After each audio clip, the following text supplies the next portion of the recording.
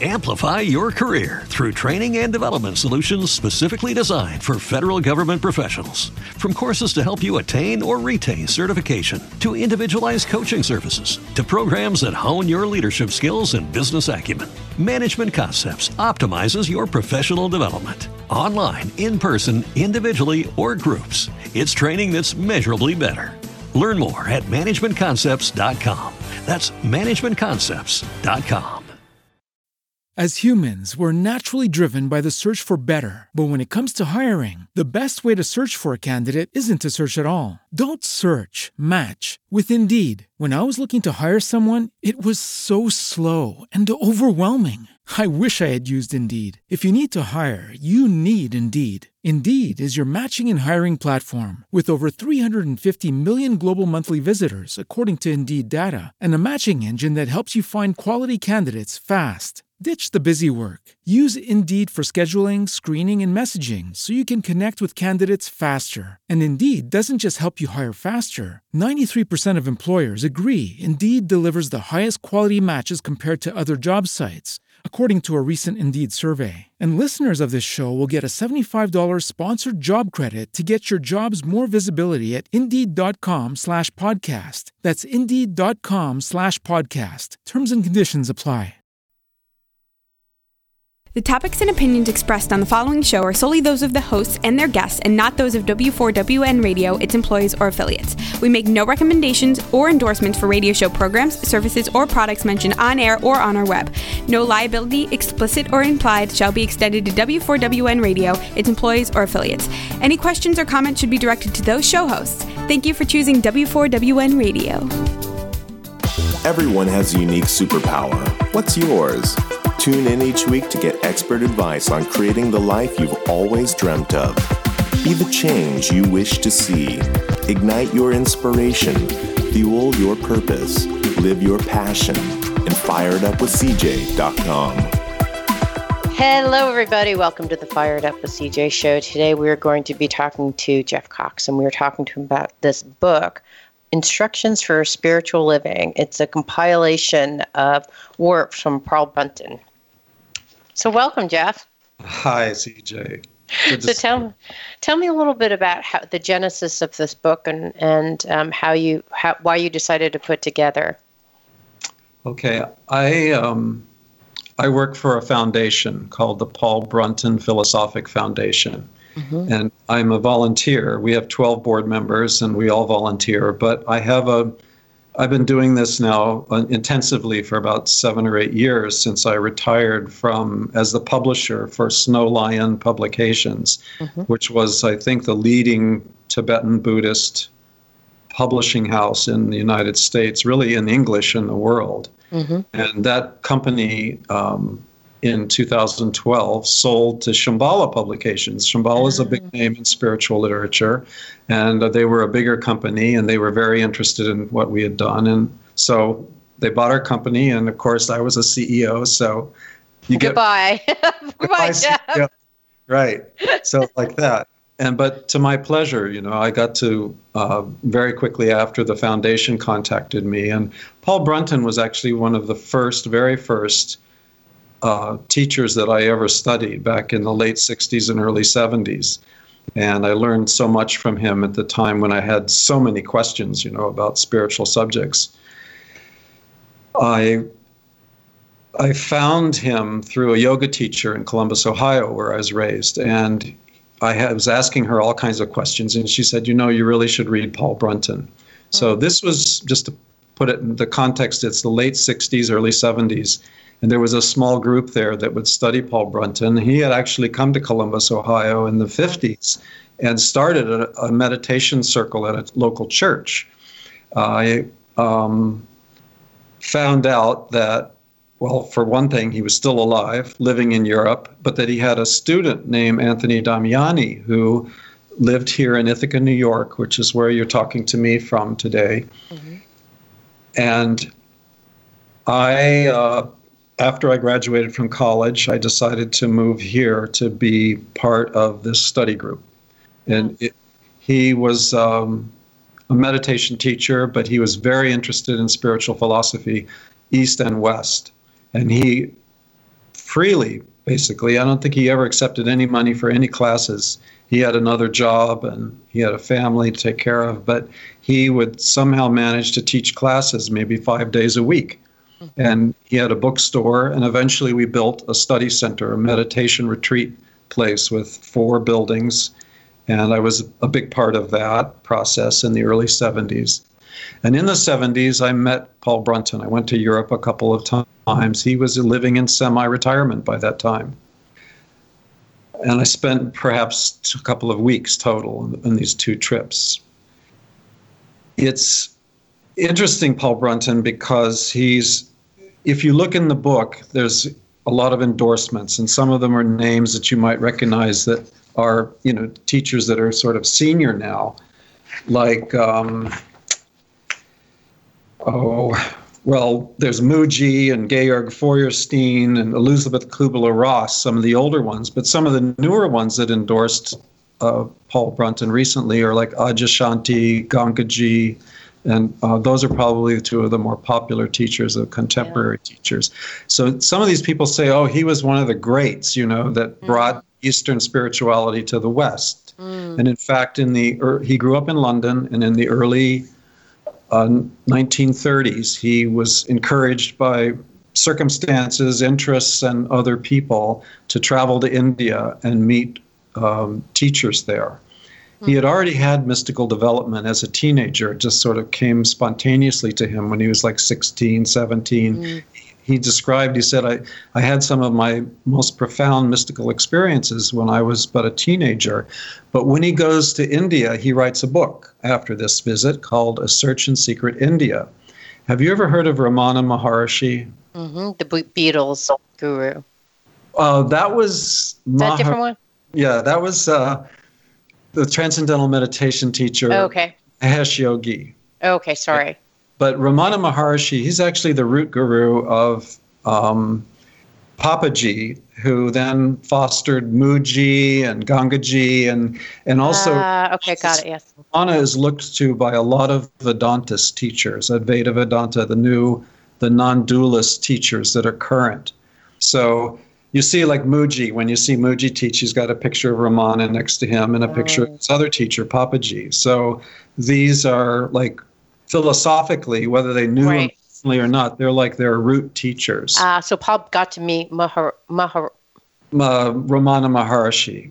Okay, and that's the teacher. He, in this book, Search in Secret India, he basically writes this book and it becomes a bestseller across the world. It's published by the biggest publisher in England and in New York City, Dotton at the time, and Penguin Random House is the current one in the UK. The book sells in 20 languages. It sold over 1 million copies, one of these things. And it really awoke the West to Eastern spirituality. So I don't know if this part is particularly compelling, but the thing is he went on to write 10 other books. And he was, like Bill Nye, the science guy. When there's every question about science on PBS or something, they call in Bill Nye. Come in, Bill. Tell us about global warming, It's awfully hot out here. Yes. So Paul Brunton was like the Bill Nye of Eastern spirituality. He was invited all over the world. He traveled for a few decades, actually, to many, many countries, and he gave lectures in addition to his books. He never wanted to be seen as a guru, more as just a teacher. He's offering the teaching is what's really important. It's really the teaching that liberates us. And was he a professor, or what was his? I know that he had spiritual experiences. He wasn't a professor. I actually don't know if he went to college, now that you mention it. Yeah. He served in World War I in England. He was in the Tank Corps. He started a number of businesses, one of which, the Atlantis Bookshop in London, is still in existence over 100 years. And he had some magazines on like self-improvement and, get successful, those kinds of, self-help kind of things. Yeah, he would be a sensation on the internet now. Or he'd have his YouTube channel and a sensation now. Sure. He'd be interviewing people like you because he's he was always interested in who's teaching what, and like all kinds of aspects of spirituality, from clairvoyance, people, palm readers, astrologers. That would be like me. Yes, that's very mystics similar. of various kinds. Whatever it was, he considered himself a researcher. Yeah. But he had profound access. I mean, you read these stories in some of his books about how he'd be in the Egyptian desert, right? He went there to explore the pyramids, especially the Great Pyramid and the Sphinx. And in the desert, he just happens to meet this person sitting out, sort of meditating on a rock out in the middle of nowhere, who has a message for him, right? Put in his book. So he says, we know the work you're doing, and we want you to give this message to the West. And the message, actually, I'll tell you, since this is a talk show and I'm talking, the message was, don't open the tombs.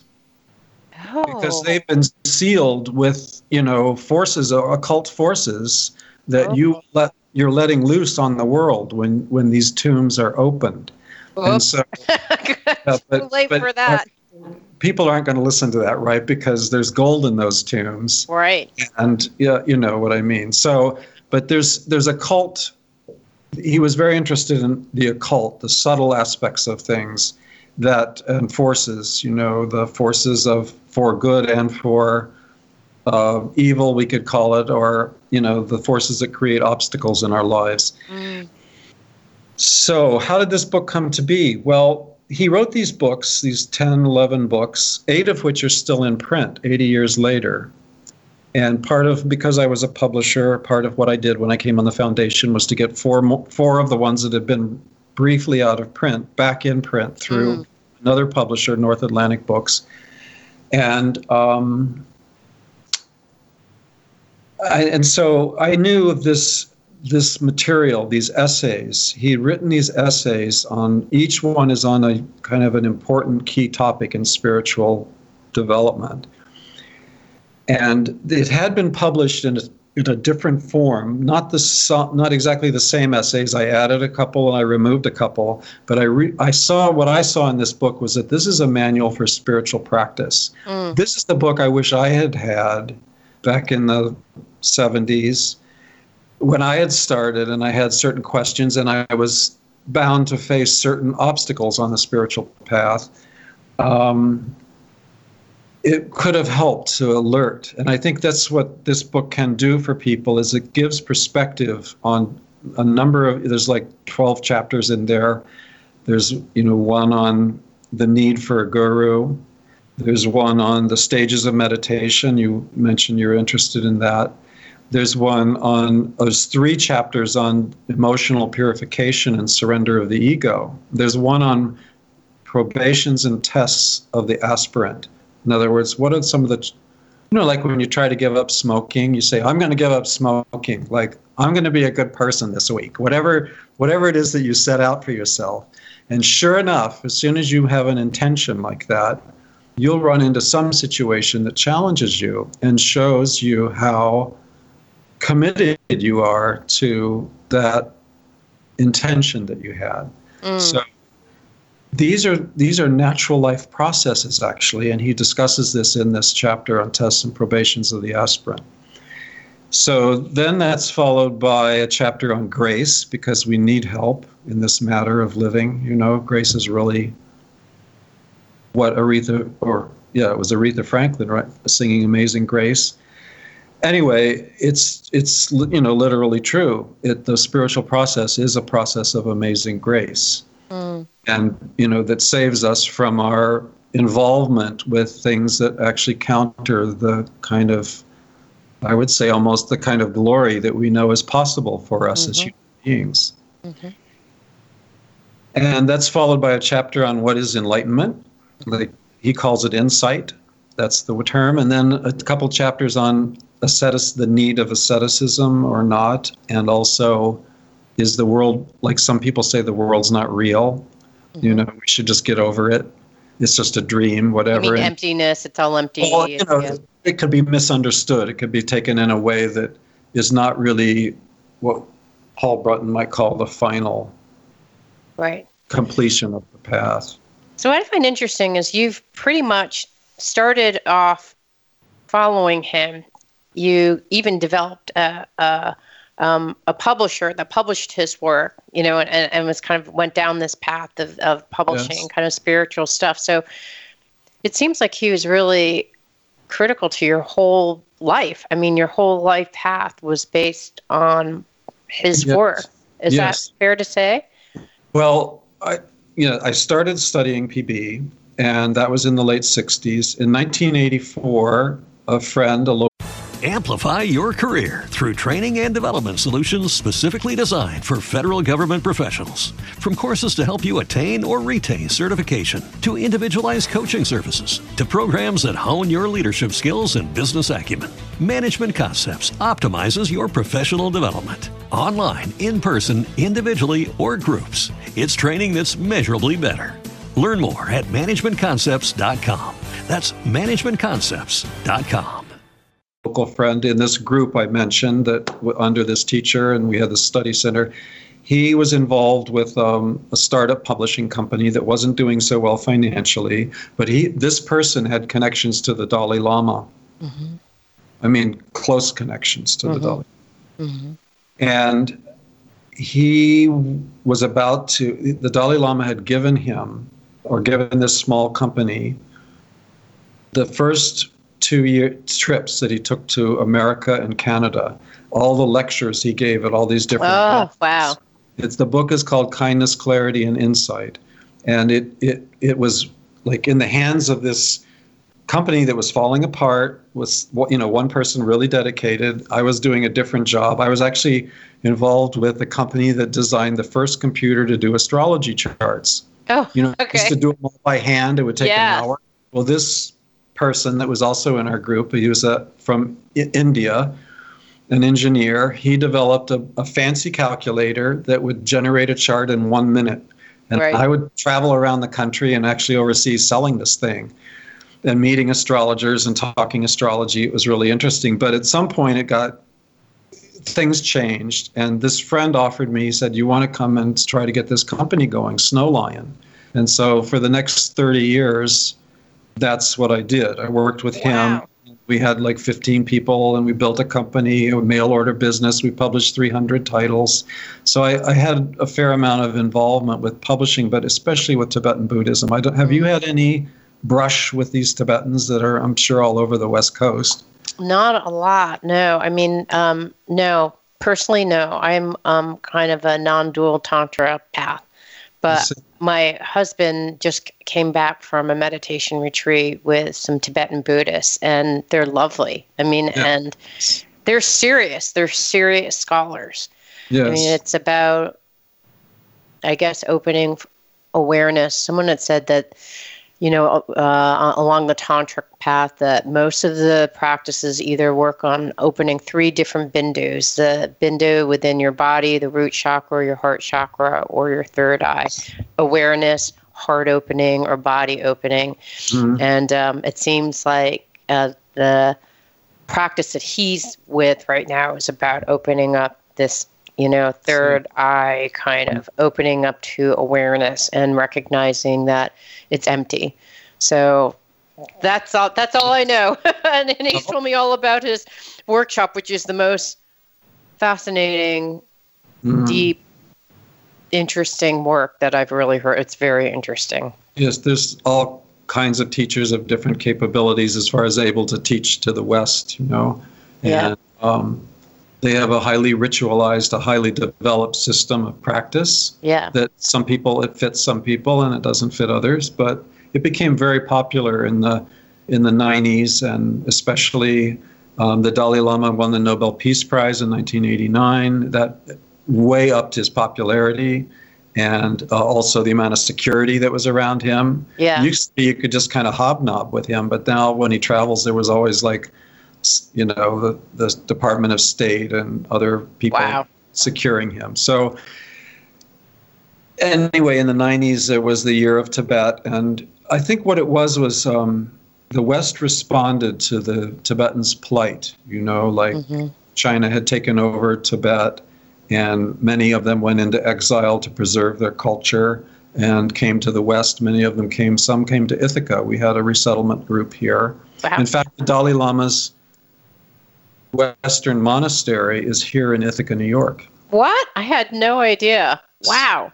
Namgyal Really? Monastery. Yes. Wow. Okay, so let's talk about test and probations, because this is a perfect segue into test and probations. Okay, so tell me a little bit about the concept, because, here is this spiritual Nobel Peace Prize winning Dalai Lama, and what in terms of test and probations? How? Well, certainly the test for him, and he often mentions it, was how do I remain compassionate towards the Chinese, who are very often brutal and torturing and suppressing the Tibetan culture. Mm-hmm. But this is like he's so committed to an understanding the value of compassion that he refers to the Chinese as his brothers and sisters. Mm-hmm. He has a disagreement with their ideas, at least their government's ideas, but there are in fact many Chinese people follow him.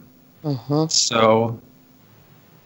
But what PB talks about with tests and probations is it's something like what I was saying before about if you decide that you want to go on a spiritual path, well, it's because you have some vision or intention to achieve some kind of unity, some kind of non-divisiveness in yourself. Mm-hmm.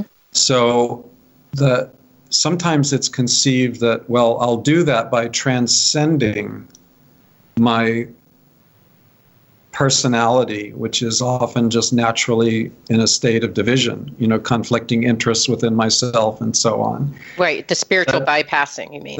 Okay, good, you got that. The spiritual bypassing. So spiritual bypassing, we do learn some things along the way.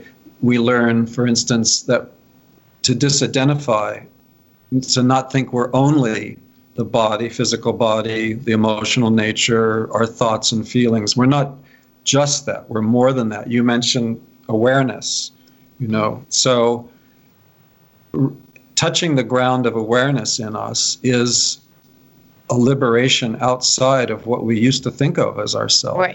Right. Often what happens, we get a glimpse of that. We have some kind of, it might last a minute, a second, a minute, right. An hour, a day, a week, right. 6 weeks, 6 months. But usually it will pass.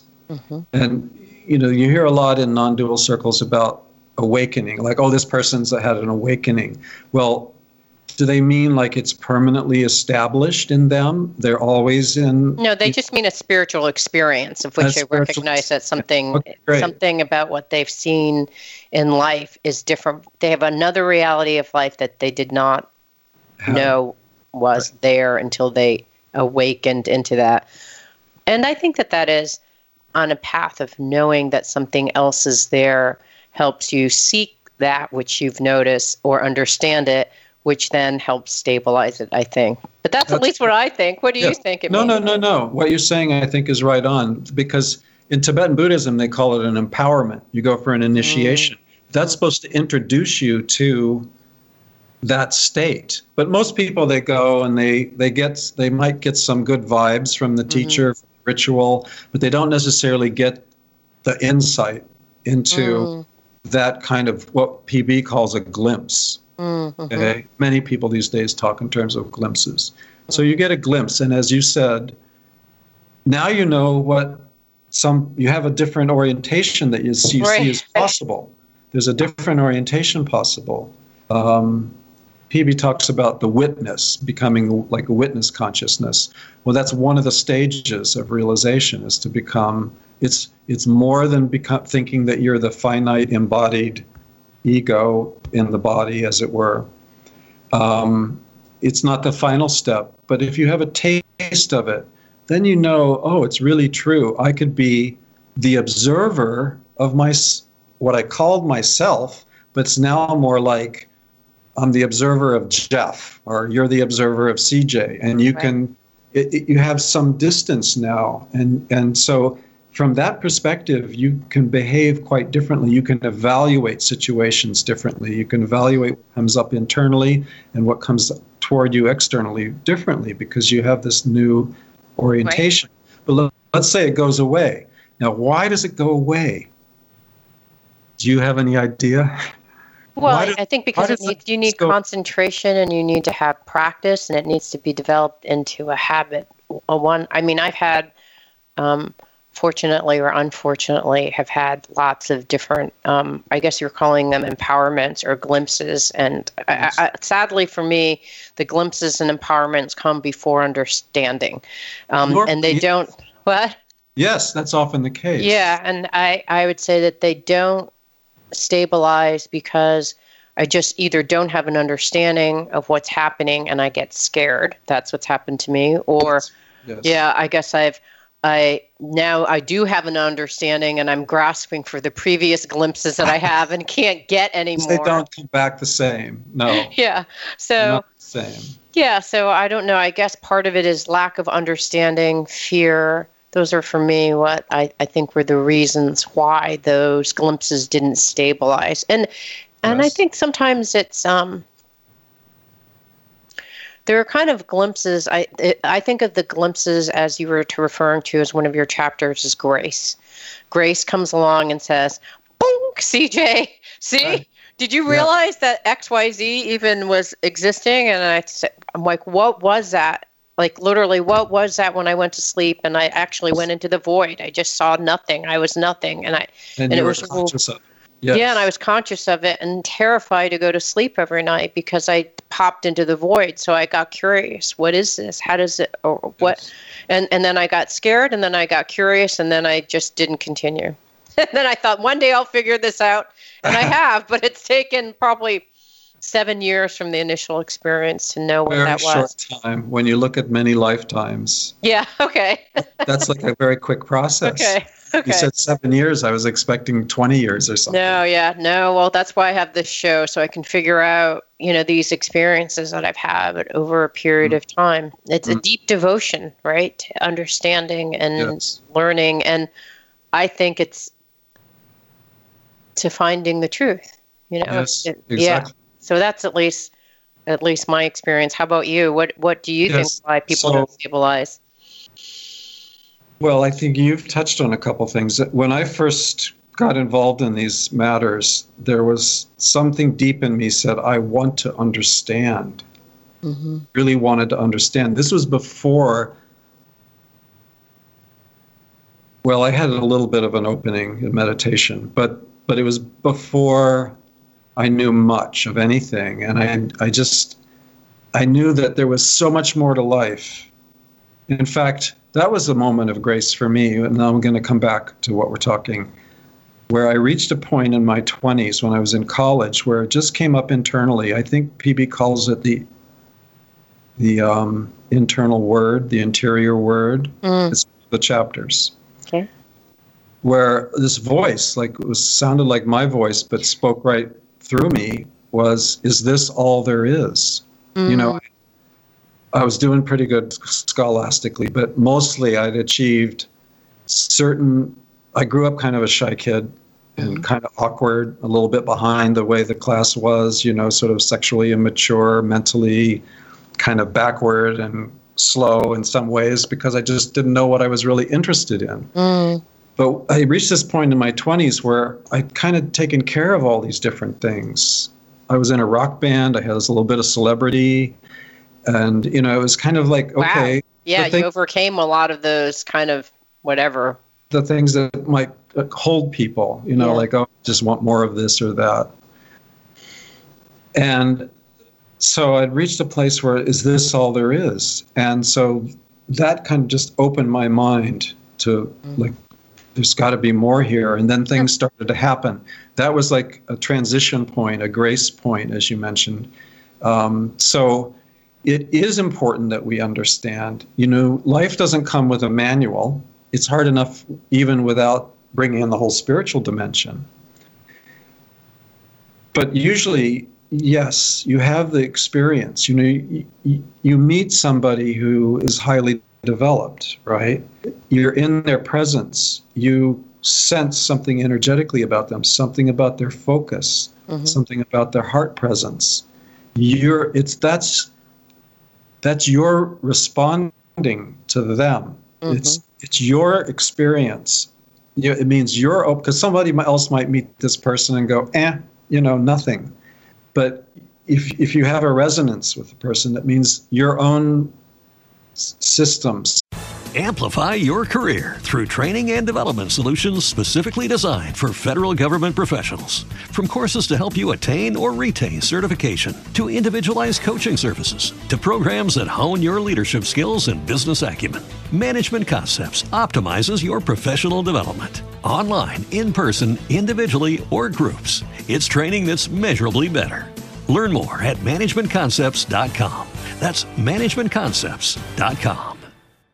When you drive a vehicle so reliable it's backed by a 10-year, 100,000-mile limited warranty, you stop thinking about what you can't do and start doing what you never thought possible. Visit your local Kia dealer today to see what you're capable of in a vehicle that inspires confidence around every corner. Kia, movement that inspires. Call 800-333-4KIA for details. Always drive safely. Limited inventory available. Warranties include 10-year, 100,000-mile powertrain and 5-year, 60,000-mile basic. Warranties are limited. See retailer for details. Psyche, body, mind is opening to that. That's true. So that's actually an introduction. So a good teacher will show like what's possible for you, but leave it up to you to develop. So that's another topic we can get into, but understand. Well, can I just follow up with a quick story about sure. that kind of makes it tangible. So, yes. I'm actually fairly open, for better or worse. My heart is open a lot, and so that gets me into tricky scenarios sometimes. However, I was open to my teacher. But then over time, as you deepen and appreciate your teacher, it's like a devotional quality, not like it's just so much gratitude for what my teacher has done that literally I go to see him live in Berkeley, and I'll see him and my heart just like it just opens up. I mean, my heart, I'm pretty open, but it's kind of like, like a peacock or something. Yes. And I'm just filled with love. And I'll just start crying. I'm like, what is happening to me? I'm like those crazy girls from the Beatles who get frantic and they're crying. Yes. So I'm saying like, yes. So I think that's what you mean is that there's this kind of devotional quality. Sorry, I didn't want to interrupt, but we're talking about why people stabilize. But I think it's finding a teacher that you open with and resonate with energetically is, I think, where you're going. But what are some other reasons for you? Sorry, I didn't mean to interrupt you. No. PB writes somewhere, I believe in tears. Yeah. The tears are a way that the incrustations on the heart, the things, the places we hold ourselves closed, the layers of fear, the doubt, the self-judgment. Actually, these are some of the obstacles, the way we judge ourselves and others. There's the way we doubt our capability, the way we doubt our own spiritual reality. And devotional tears are a way your whole being responds to that movement of grace. It's really a movement of grace in you. Interesting. I never even thought about that. That's interesting. Yeah, really. Yeah. It's like that. Fear, we're used to certain orientation in the world. I need to know I have a cup of coffee in the morning, although I don't drink coffee. But, whatever you do, you get up, you have your routines. These routines make us feel grounded. Yeah. Whereas spiritual opening is totally ungrounded. When you're really open, you're like, your psyche's like a bubble floating in the water. It's a kind of openness, and it's ungrounded, but it is free. And but because you're grounded now in something different, you learn to ground in the wisdom that's available in the moment, the way tuition is moving you. It's that kind of sensitivity. When your heart and mind are really developed and open, you have a sensitivity that can just kind of move through life with very little agitation, I would say. So I can see that as if you have a glimpse that you're working against habitual routines, against all of that, right? It's kind of like, no, CJ, go back to doing this. Yeah. You need emails to answer, not whatever is happening. Well, you could learn to answer your emails from that place, but it's hard. I've tried. Yes. Well, it's hard, I remember when I, busy working, sitting behind a desk at any kind of email, any kind of problem could come in the door at any minute. I mean, we had a company with a fair number of people, a lot of customers coming through, and a website that wasn't always perfectly functioning, and things, people that were in trouble, and like the person needed to take off work, or whatever, the roof was leaking onto our inventory, whatever it might be. But how to stay really present and not go into that kind of anxiety reactivity. So not that action isn't necessary, but it's like the place from which you move, like how to, finding that place. And I have to say, after 30 years, I failed. I had plenty of practice, and that's all adds up. Maybe it's like your 7 years, it all kind of adds up, but it's coming easier, much easier now that I'm retired. Because I can pace myself, instead of having to get up and get out the door in less than an hour or something in the morning. I'm usually from pajamas to the door about 3 hours now. I have the same thing, Jeff, because I 3 weeks ago, I got a mild concussion. Oh, gosh. Yeah, and so I literally can't think the way that I did before. Like, I can't multitask. I would be doing like 3 things at once. I literally can't do 3 things at once. I've had to say to my husband, I'm like, let me finish this thing, and then I will go over and do the thing that you've asked me. Or I can't, let me just finish this one thing. So my brain is literally not the same brain, right? At least for now. Hopefully it will resume, or maybe not. A dear friend of mine said, like, what kind of message do you need from the universe not to think? Like, or don't you think that was the supreme message that you got? I literally can't think the way that I used to. Yes. Although also an side effect of the concussion is that the irritation level that I have is like through the roof. Like I don't know whether it's the tension. I don't know whether it's the test and probation, right? You can't think the way that you used to. So I'm a planner. I'm planning things out like down to the 20th step into the future. Yes. And I literally can't. I mean, I was trying to pack for a 3-day weekend, and I just stared. I was like, I have no idea if I'm packing all the right things. I know I have, underwear, some pants to wear on the bottom, and a shirt. Like, this is the best I could do. And I just ruined all but it has been a test and probation, because I literally have not been able to think or have tolerance for multitasking anymore. It's very strange, but I wonder if it sort of in a way knocked you out of your location. It did knock me out of my location, because my normal is kind of like and my mind is like going into 20 different directions. Right. It's like I just have one band now. I used to have multi-bands crossing each other. Now there's just one band, and to my detriment. I mean, to my I have, right before getting on to this radio show, yes, I was going through 1,000 emails, and I'm down to, I knocked down half of them. And since, I think I've been working since 10, so 10 to 11, like 3 hours, I knocked down a half of them, and I have another half of which I have to book upcoming radio shows, which you have no idea. It's like a nightmare, because someone who's having cognitive issues, like going to their calendar and booking this and it's just like a nightmare. But yeah. So anyhow, but you're doing great here.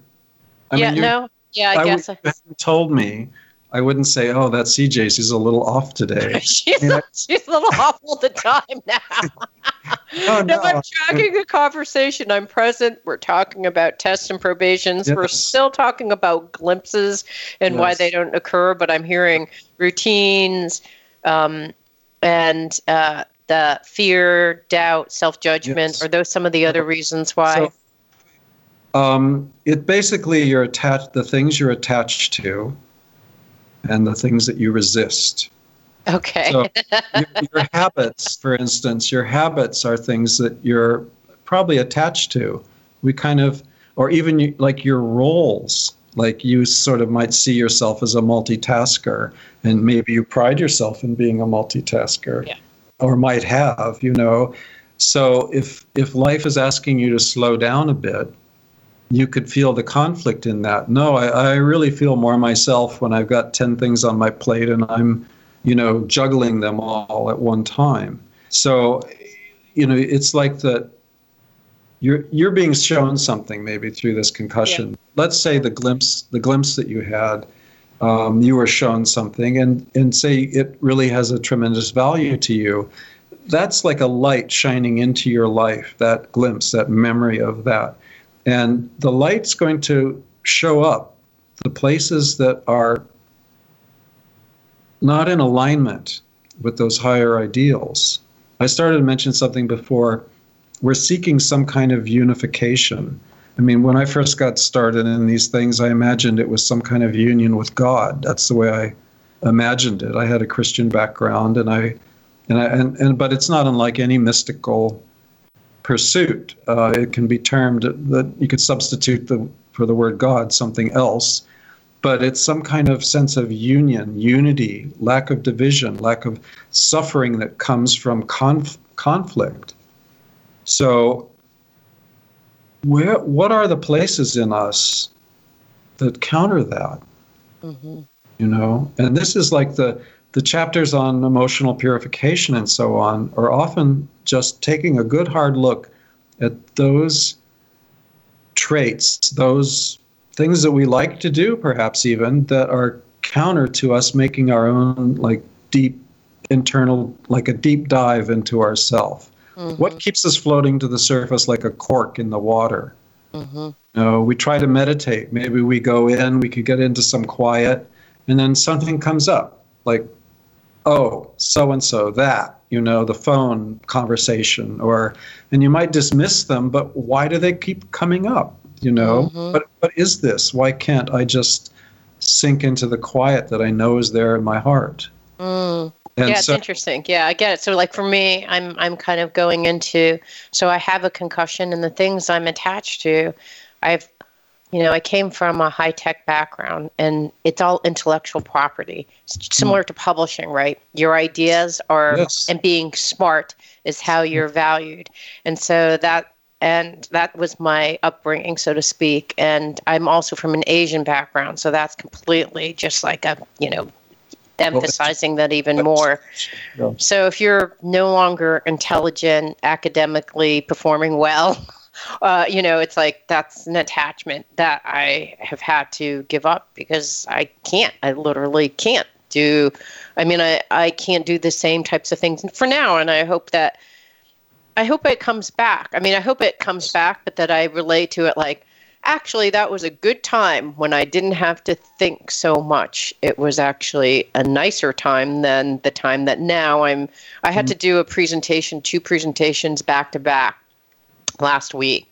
So I had to put together 2 PowerPoint decks, and I had to like practice and deliver, and they were like, whatever number of people in an online group. And I was like, you're lucky I just even arrived. Like I put together these PowerPoints, and my head, it felt like a cleaver was going through my head. It hurt so bad putting together those PowerPoints and then listening for feedback and then editing those PowerPoints and then coming up with another set of PowerPoints and delivering. It was like, it hurt my head so badly. And I thought, I wonder if this is happening normally.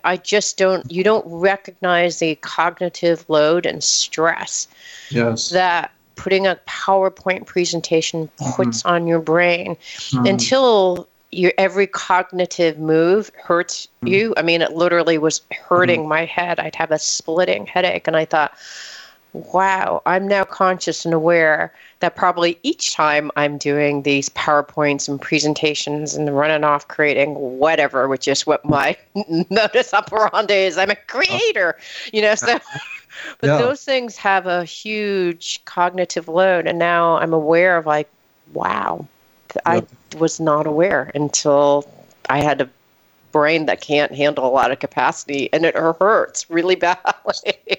So the question, I guess, comes to my mind as I listen to you is, how does this serve you, this particular kind of intense lifestyle that you've had? Right now, you're not so able to do it. But what is it serving in you? Because I know from my own case that can go through periods of frenzy, basically activity frenzy, and then at the end I'm just exhausted. Yeah. So no energy to meditate, no energy to really be mindful. It's like the system. It's kind of an extension of the survival impulse. Like, to succeed, I need to be however that got programmed in you. To succeed, it has to look like this. I'm going to be achieving more than anybody because I can multitask and I've got all these things going on. Your show is called Fire It Up, and you want to be running on all cylinders all the time. Right. Perhaps. Yeah. I'll mention something. In Greek philosophy, they talk a lot about the irrational soul and the rational soul. Well, the irrational soul is pretty much what drives it. Its modus operandi is desire and anger or resistance. What I want, what I don't want. It's what as a separate entity. This thing is a separate entity. What do I need to really make it? And the whole thing of what's enough. There's really no. From that perspective, there's nothing that's enough. Make me king of. Well, they offered Jesus in the desert. You want to be king of the world. So it kind of comes to that. Like, you kind of have to think. Well, what is it that I really want here? Because if I'm not going to be happy till I'm king of the world, will I even be happy then? I probably want to go to Mars or something. It's like that part of us, the irrational. What irrational, I think, actually means is that we seek the happiness outside ourselves that only actually is within us. That's that example of you got diamonds in your pocket, but you're concerned about getting to work at your job that pays you minimum wage. Yeah. And you got to work 2 jobs in order to make enough money to buy food. But if you'd ever just take the time to stick your hands in your pockets, you might. Oh no! I'm only grabbing my head because this is all relating to me. Okay, so I'll tell you how I'm knitting this together in my brain. So I'm actually looking at this test or probation, which is I was literally running. Okay, so this is really what happened, how I got the concussion in the first place. Yeah. I'm running because I'm actually training myself. So I'm doing a lot of really hard physical pushing myself for a big walk. I'm going to do the Camino de Santiago. So I'm literally like doing weights and I'm running like at 6 a.m. I'm running back and I'm sprinting at 8 and to make. And it's like 7:45, and I'm trying to make an 8 o'clock meeting that I'm going to do on the phone for coaching.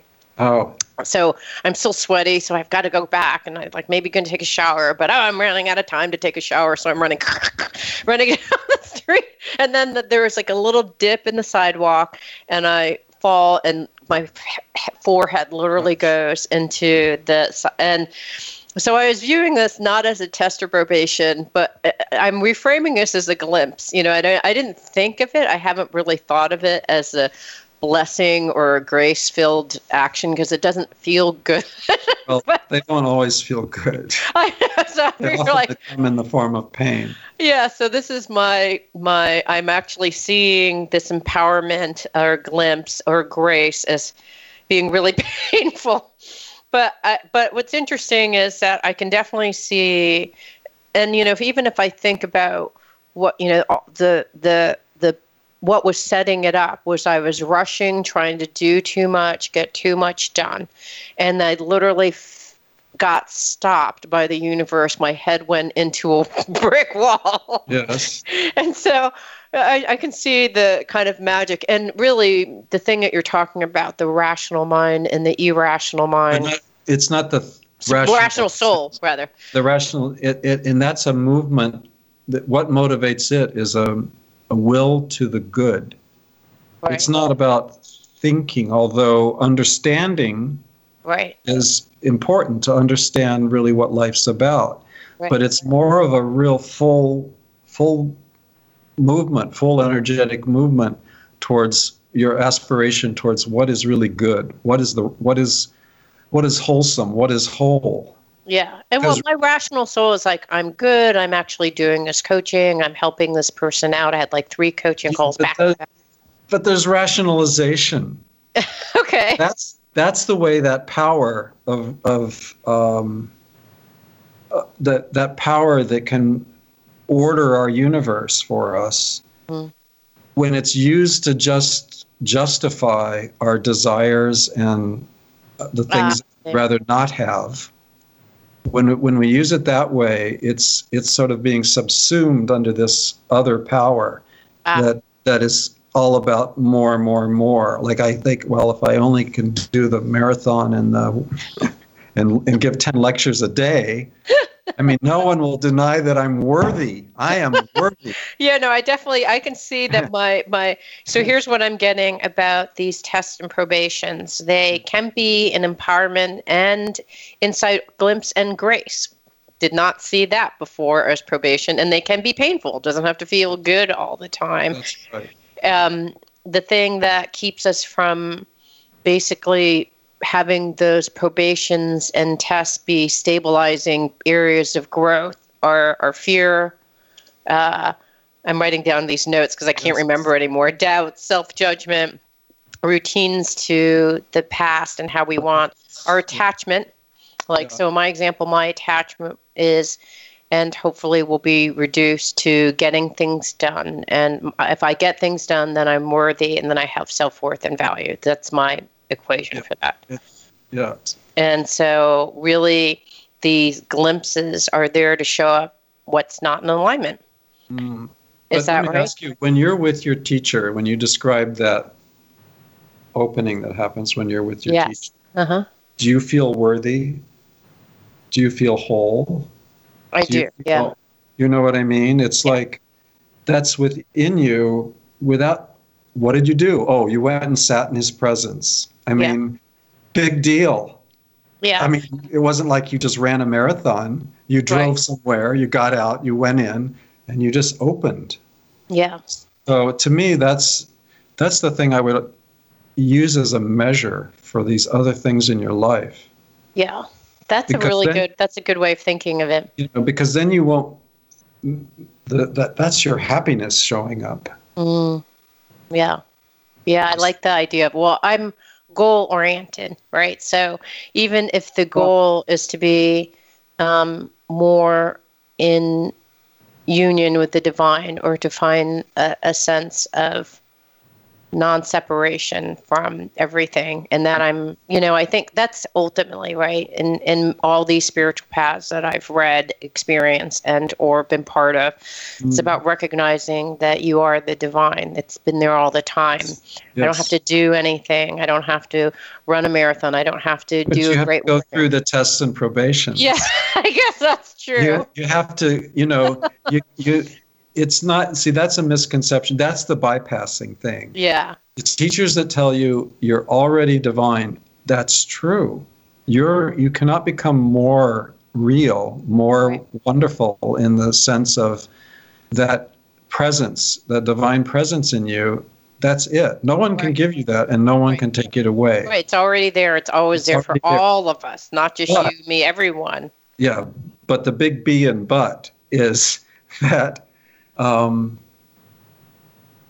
we don't know it fully, because we still run, not that we have to cut out anything from our lives, but we believe we're ingrained to think look, we're rising like a lotus out of the mud. Mm-hmm. The mud is like all this stuff we're talking about, all the mishigas, I like to call it, of life, right. All the confusion and all these kinds of things. But to realize that you are the lotus, it has to, grow out. It has to realize that the mud is not who I am, and it's maybe the analogy is falling apart here a little bit, but it's what I want to say is this. PB says we start out as an amoeba, okay, and you could imagine how many lives it might take to reach a human, but then even as a human to become to a place where you're interested in culture, to be interested in other people. Mm-hmm. Like you have this radio show, right? So you're obviously interested in what other people are doing creatively, mm-hmm. and so on. And you're offering this to the world, basically. Mm-hmm. So this is like a work of the heart for you. Mm-hmm. And it's something that you've come to as a human being, mm-hmm. Through all these incarnations and evolution. So now you've come to a place where you actually can offer back. But in the meantime, in the process of growing, you had to learn so many things. And in order to really do this kind of service well, it's kind of required that you be in full alignment with that inner being. Mm. So all the aspects of the person, they say you got to get rid of your ego. No, you don't. You get rid of the egotism. You get rid of putting all your life energy into those, what I call what we normally think of as the grounding elements in our lives, what makes us feel worthy. Mm. You can just fill in the blank.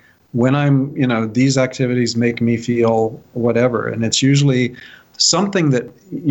the answer that we fill in is actually something that comes from what we talked about, the way you open. Mm-hmm. It's something that's inherently there. It's those inner qualities that are actually seeking embodiment and incarnation in your life. Mm. See what I'm saying? Mm-hmm. So when you find something that really, like this show, for instance, mm-hmm. that really kind of resonates on many levels for you, that's usually an indication that you're bringing into alignment something deep core value with circumstances of your life. So I was suggesting to you, and I asked myself the same question, do you have to do something right now? I saw that. Yes, we have to wrap up, but... Okay, but let me just finish this one statement. To search out those elements in your life that are not in alignment, and maybe they have value in themselves, but how to bring them into greater alignment. Maybe it is to go a little slower. Maybe it is to have a few less things on your plate. Maybe it's to spend more time in relationships that really matter to you. Mm-hmm. There could be lots of things, and we're so busy running, and the example you give, that we miss life. So falling down and hitting your head, and by life I mean the big picture. Yeah. What's really core? What really at the end of the day? Somebody told me in a near-death experience. Wait, I'm going to do a quick wrap-up, and then for the radio folks, and then we'll talk. Okay, so great. We've been talking to Jeff Cox about this book, a compilation that he did, Paul Brunton, who he refers to as PB, in his book, The Instructions for Spiritual Living. Thank you so much. Oh, you're welcome. It's such a pleasure. Thanks for listening to Fired Up with CJ. You can join the conversation, contact CJ Liu yourself, subscribe to her YouTube channel, and find her Facebook page. And check out more shows online now. Get links to it all at firedupwithcj.com. Amplify your career through training and development solutions specifically designed for federal government professionals. From courses to help you attain or retain certification, to individualized coaching services, to programs that hone your leadership skills and business acumen, Management Concepts optimizes your professional development. Online, in person, individually, or groups, it's training that's measurably better.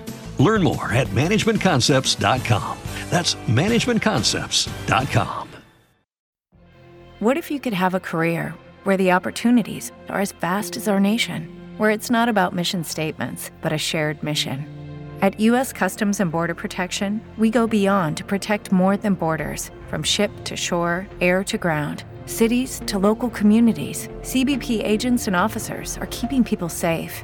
Join U.S. Customs and Border Protection and go beyond for something far greater than yourself. Learn more at cbp.gov/careers.